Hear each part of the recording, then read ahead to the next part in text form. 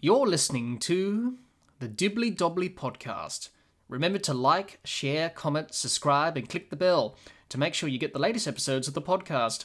Be sure to like and share our Facebook page and follow us on Twitter and on Instagram. Let's talk about New Zealand and talk about their chances of winning this World Cup in India in 2023. Their captain is Kane Williamson.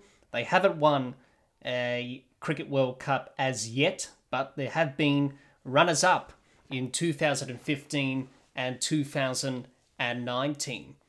The squad that they've selected for this World Cup is as follows. Williamson, Bolt, Chapman, Conway, Ferguson, Henry, Latham, Mitchell, Neesham, Phillips, Ravindra, Satner, Sodhi, Southey and Young. And that's the squad New Zealand have assembled for this World Cup in India. New Zealand. As we know, for New Zealand, it was a heartbreaking 2019 final against England. As we all know, it was controversial for obvious reasons.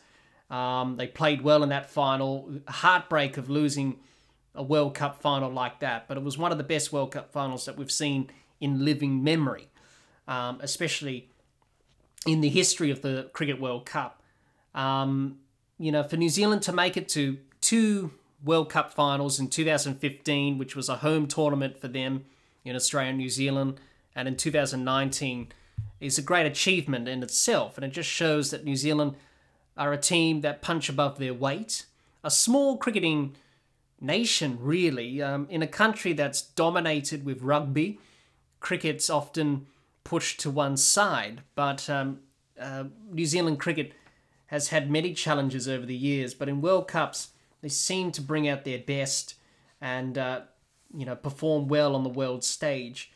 It's a very different squad to 2019 for New Zealand, but they do have some members that were a part of the 2019 campaign. Obviously, Kane Williamson, Trent Boult, Lockie Ferguson, Matt Henry, Tom Latham, Jimmy Neesham, Mitchell Satner, Ish Sodhi, and Tim Southey are the squad members that were a part of the 2019 team that are playing in this World Cup in India.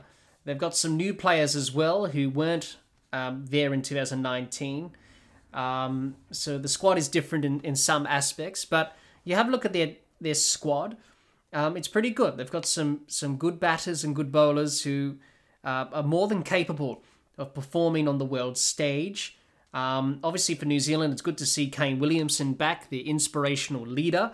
It was a bit of touch and go for Kane Williamson. As we know, early in the year when he was playing in the IPL, he had that horrible ACL injury where he had to have a full knee reconstruction, which was going to set him back for this World Cup. But he managed to do all that, do the recovery, the rehab, all that stuff. And he's back for this World Cup, which is just remarkable and a miracle for New Zealand and their fans. Obviously, he is not going to play the first game due to injury, but most likely will come back as the tournament progresses for New Zealand. But he's definitely one of those important players for New Zealand with the bat, and they'll definitely rely on him. Obviously, New Zealand have gone through a bit of a change in their one-day setup, their team transitioning, obviously. They haven't selected Martin Guptill for this World Cup, obviously. So just indicating, looking towards the future as well. And that's what the squad that they've selected here is all about. But as I mentioned, they have good batters and good bowlers. Their batting's pretty good, quality players who've performed consistently and have done well on the world stage. Kane Williamson's one of them. Devon Conway has been a revolution since he's come into international cricket. Tom Latham's reliable. Daryl Mitchell's in best career form at the moment. Glenn Phillips can be dangerous. Rachin Ravindra, the young all-rounder, he's pretty talented with the bat as well. Will Young is a young, exciting player. And Mark Chapman is also a very handy batter as well. So their batting is pretty strong. Their bowling's pretty good. You've got Trent Boult, who's obviously going to be one of the important bowlers for New Zealand in this World Cup. You've got Tim Southee, Ish Sodhi with the spin, along with Satner. Ravindra can also bowl spin as well. Matt Henry is good. He's reliable. Lockie Ferguson can bowl pace. And then you've got Daryl Mitchell and Jimmy Neesham, who can bowl a few overs of part-time medium paces. So they've got all bases covered there, New Zealand. So you can't write New Zealand off. I think despite the challenges that New Zealand may face in this World Cup, you can't write them off. As I mentioned before, they're a team that always do well in World Cups, perform. They always punch above their weight. And they always do well. They perform well. So I don't think we should write them off for making the semi-finals.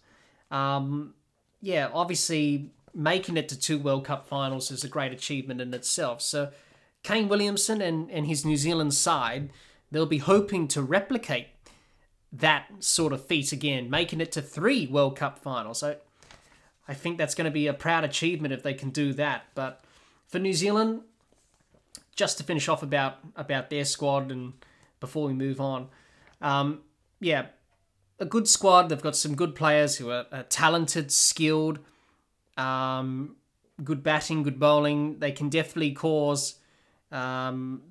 run towards the semi-finals. They can definitely feature towards the back end of the tournament if they play well. But we shall see what New Zealand can do in this World Cup in 2023. The Dibbly Dobbly podcast has you covered for the ICC Cricket World Cup for 2023. We will be providing previews, reviews of the tournament, plus live streams and watch-alongs of all Australia's ICC Cricket World Cup 2023 matches. Any selected matches throughout the tournament, semi-finals and final. Also, we will be providing match reviews of all Australia's ICC Cricket World Cup 2023 matches, plus semi-finals and final. Make sure you subscribe to the Dibbly Dobbly Podcast YouTube channel so you don't miss out on all of our ICC Cricket World Cup 2023 coverage.